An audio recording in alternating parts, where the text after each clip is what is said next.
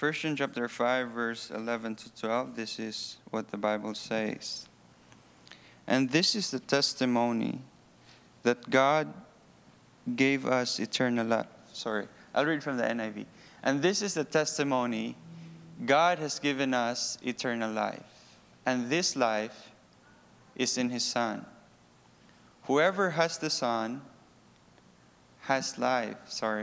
Whoever does not have the Son of God does not have life. Let's pray together. Our dear Father, once again we come to you. We are so thankful for your word. Thank you, God, that we can gather again together tonight to study your word. I pray that as we hear from your word, as we expound your word and discuss your word, I pray that you guide us and help us to understand the message of your word. Pray that you would be with us tonight. Help us to edify one another in Jesus' name. Amen. So if you remember last week, we talked about the testimony. We focused on particularly verse number 6, right? This is he who came by water and blood, if you remember. And part of our discussion is, what does it mean when the Bible says that Jesus came by water and blood? And of course, if you remember, we had a lot of good discussions. Some things that the word blood there refers to communion. Jesus said that this is my body and this cup is my blood. And others think that this speaks of the crucifixion. And as I have mentioned, that the evangelical church today mostly believe that water and blood refers to the physical birth of Jesus Christ. So what John really was saying here is that Jesus was a historical figure. He was someone who is born in the flesh. And very fitting from the background context, we know that John's audience was a church who was plagued by Gnosticism and Docetism. But we are now in chapter 5, near the end of chapter 5, actually near the end of the letter, near the concluding remarks of the letter. So I hope that next Sunday we will finish our study of 1 John. So the concluding remarks is hopefully, Lord willing, next Sunday. So I want us to focus in these two verses before we go to the concluding remarks, right? So this is what John is saying, and this is the testimony. God has given us eternal life, and this life is in His Son. And there's so many ways, again, to approach this text, and I want to approach this text this way. Since this is the concluding text of John, I want to argue that what John is saying here is, this is the importance of my letter, right? So what he's trying to say here is, this is why my letter to you is important. So, the importance of John's letter. First of all, because it concerns the truth. It concerns the truth. Now, previously, we've talked about the testimony of God. And we've talked about how important the matter of receiving the testimony of God. In verse number 10, the Bible says, whoever believes in the Son of God has the testimony in himself. Whoever does not believe, God has made him a liar, because he has not believed the testimony that God has borne concerning His Son. Now here, we answer the question, what then is the testimony? What is the testimony? And the testimony, according to our text, is that God has given us eternal life. And this life is in His Son. Now, this is very related to the message this morning. Paul and John and the Bible really speaks of this idea of being in Christ. And we find that same theme here. God gave us eternal life, and this life is in His Son. This is in Christ Jesus. And for us to experience the eternal life that God has given to mankind, we must be in Christ Jesus. But the importance of John's letter is this: it concerns the truth. Really, what we have here in this text is God's message to mankind. God's essential message to man is that there is hope. We have sinned, we know this, right? Sin has entered into the world, but there is hope. There is eternal life. And this eternal life is in Christ Jesus. This eternal life is not something that we earn through our own efforts. This is not something that we achieve through our works, but rather through the gracious gift of Jesus Christ. And since it is through Jesus Christ, it is important then that we have a right understanding of who Jesus is. It's essential that we properly understand what the Bible says about who Jesus is. So John is not concerned about engaging in philosophical discussion. As I have mentioned before, some of the proponents of Gnosticism and Docetism were the great thinkers of his day. And John wasn't concerned in engaging in that conversation. He was concerned with the truth. And oftentimes in our day-to-day, we engage pastors, we engage in debates, or we deal with issues in our churches. And the reason for that is not to be part of the conversation. The reason for that is because we have a conviction that there is an objective truth. We don't believe that truth is relative. What is true for you is true for you, and what is true for me is true for me. No, we believe that there is an objective truth. And that's the reason why sometimes we have to be strong on some matters, and sometimes we have to be lenient. But in any case, there is a truth. There is an objective truth. And John was concerned with truth. And that is why he wrote this letter. He wanted to clarify, he wanted to argue, he wanted to give assurance to this church, mainly because he was concerned with the truth.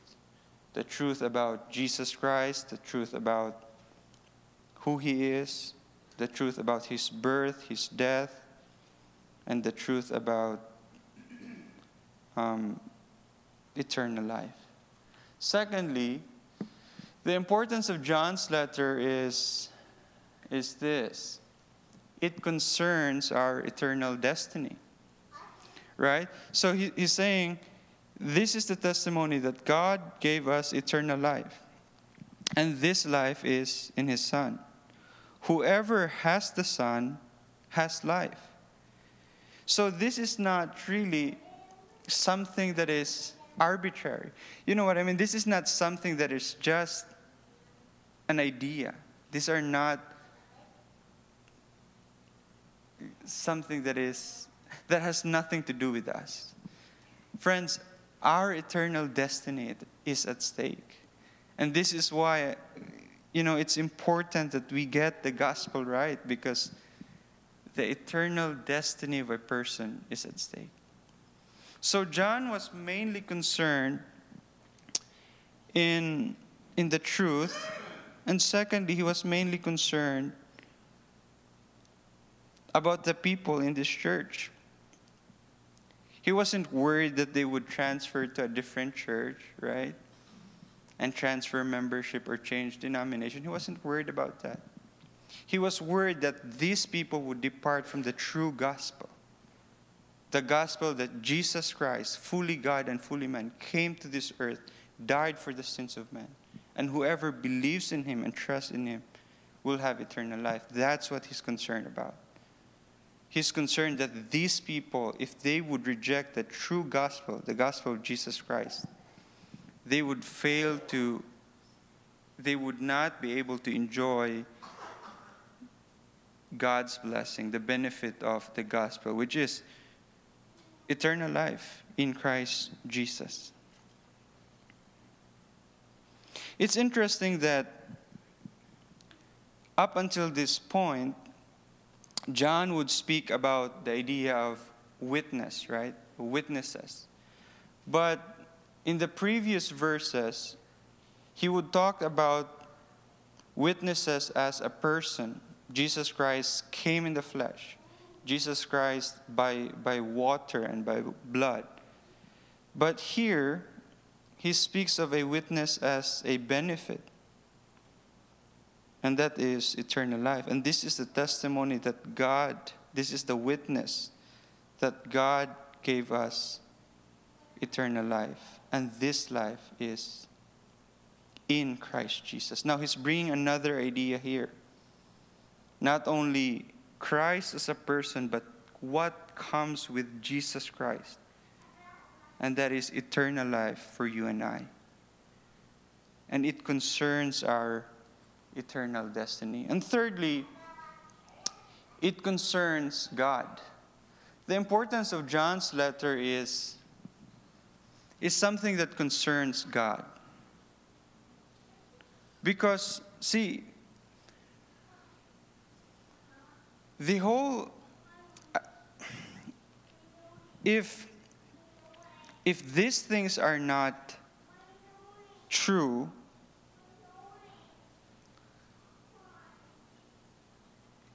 if eternal life is not true, if Jesus did not really come in the flesh to rescue man, this would completely alter God's character. If God would have destroyed creation after sin, he would have been justified. If God would not provide salvation for humanity, he would be justified. Our sins deserve punishment.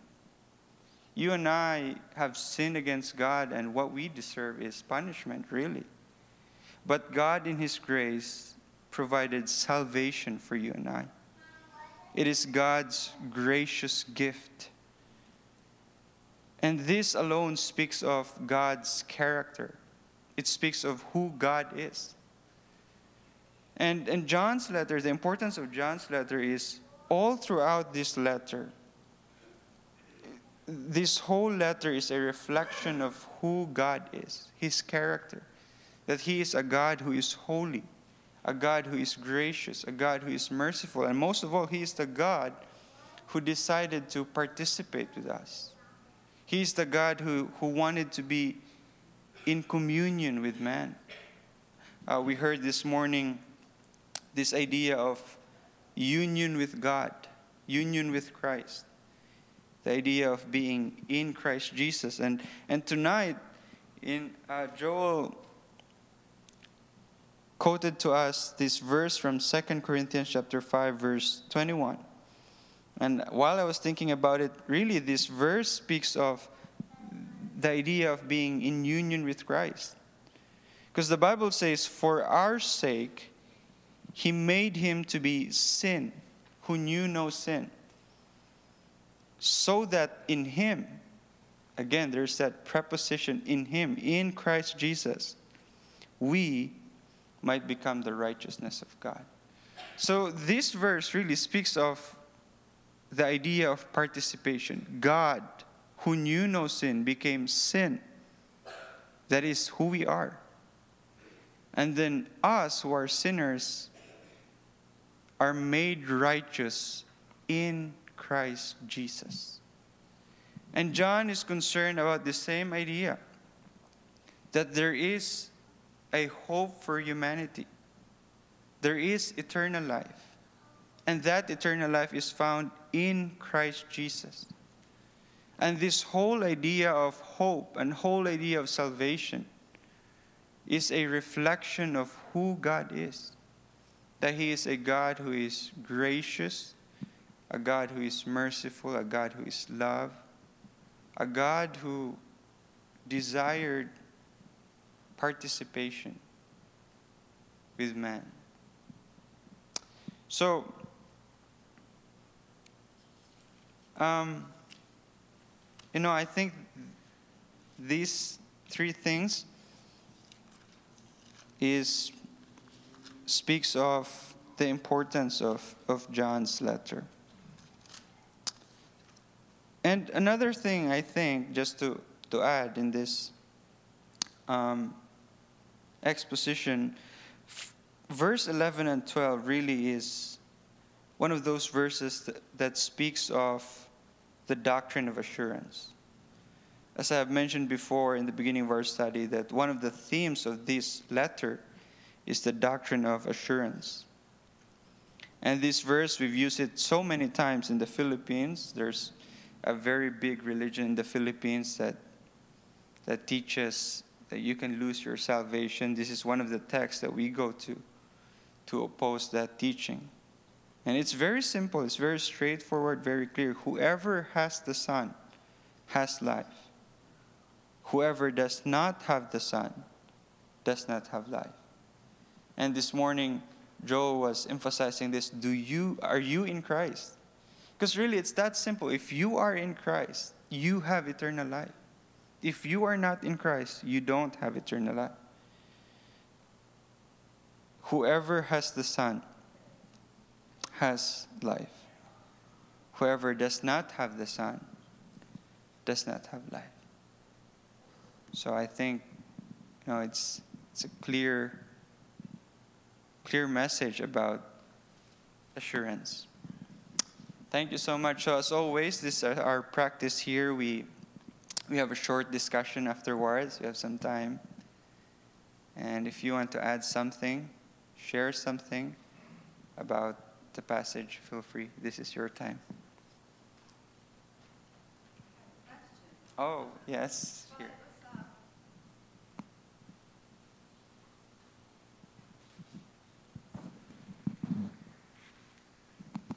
So you mentioned in the Philippines there's a fairly large group of people that believe you can lose their salvation.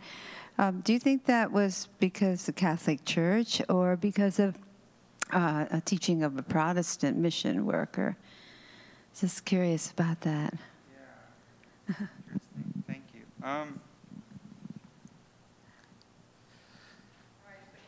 No, that's okay. So in the Philippines, it's sad. Whenever I explain this to American churches, it's sad because I've had pastors tell me that you only have common sense. You only need common sense to know that is wrong. We have churches in the Philippines that thinks or teaches that your assurance of salvation is connected to your membership, church membership. So if you are not a member of the church, or if you leave the church and transfer to a different membership, you can lose your salvation. And because of that teaching, this particular church has grown into millions of them. They're kind of universal in their ecclesiology, so they have one main pastor in the main island, and they have churches everywhere, and it's like a centralized church. So one church in different region, and that's their teaching, that's their idea. And I know friends personally that are part of that church, and they have a membership there, and if they transfer membership or leave the church, they can lose their salvation. And they believe that too. So it's really sad. It's not an unusual doctrine. Even here in the U.S. Oh. Europe or the United States. That's sad.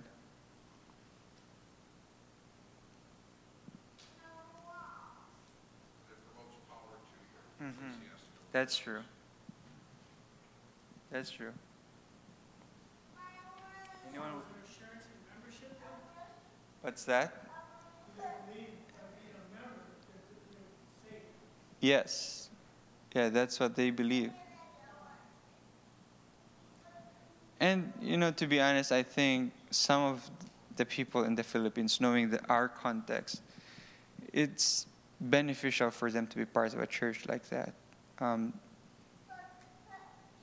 It has some benefits applying to the universities or getting a job or something like that if you're part of the church, because they've grown so much and they have become well known in the Philippines, and they have members in the Senate, members in politics, powerful businessmen, strong businessmen. So yeah, it's sad.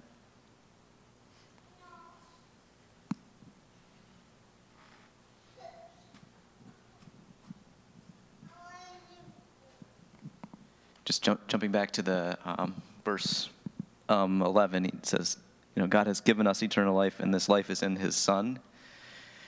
I'm thinking about like union with Christ and the relationship of that to salvation. I think a lot of times, sort of like pop culture Christianity can be like, God gave Jesus gives us eternal life, and so I just need to get like the eternal life, as though it is disconnected from Jesus in some way. He's the giver of it, perhaps, but like, so I'm gonna pray the prayer or whatever, and then I'm saved. That's what I really want. I just want the eternal life. But when John says this eternal life is in His Son, and if we think Trinitarian, like Trinitarian thinking, right, the Son is in the Father, and so in that sense, you can't have eternal life without also having the Son and having the Father, right? It's the whole package. It's not just like there's this gift disconnected from the giver. It's all together. Thank you so much. That's really good. I think it's also interesting to note that the word give comes from the Greek word didomi, but the tense here it's a perfect tense. So previously he used the word didomi, that He has given us the Holy Spirit. Somewhere, I think in chapter 4, that He gave us the Holy Spirit. And the idea there is that it's done. He has given us the Holy Spirit, but it remains in you. You have the Holy Spirit. And in the same sense, the eternal life that God has given us is in us. We have eternal life. We possess it. And another thing too is that the past tense idea there is that this is done. Eternal life has been given. It's been given, but it's in Jesus Christ. So if tomorrow someone receives Jesus Christ, there is eternal life because it's been given and it's in Jesus Christ. So it's a package, as Steve has mentioned. That's really good. It's a great idea. Good thing to think about our salvation. We receive Jesus. We accept Him. We embrace Him. We say yes to Him. And we have eternal life. Anyone else wants to add something? Some thoughts?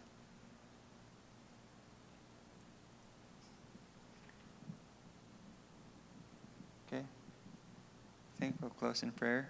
We can have fellowship. Our dear Father in heaven, Lord, we are so thankful for your word. Thank you, God, for Jesus Christ. Thank you that through Him we have eternal life.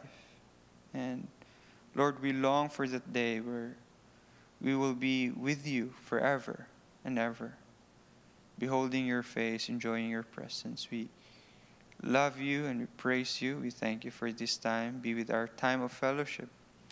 Help us to bless one another, edify one another. Be with us. In Jesus' name, amen.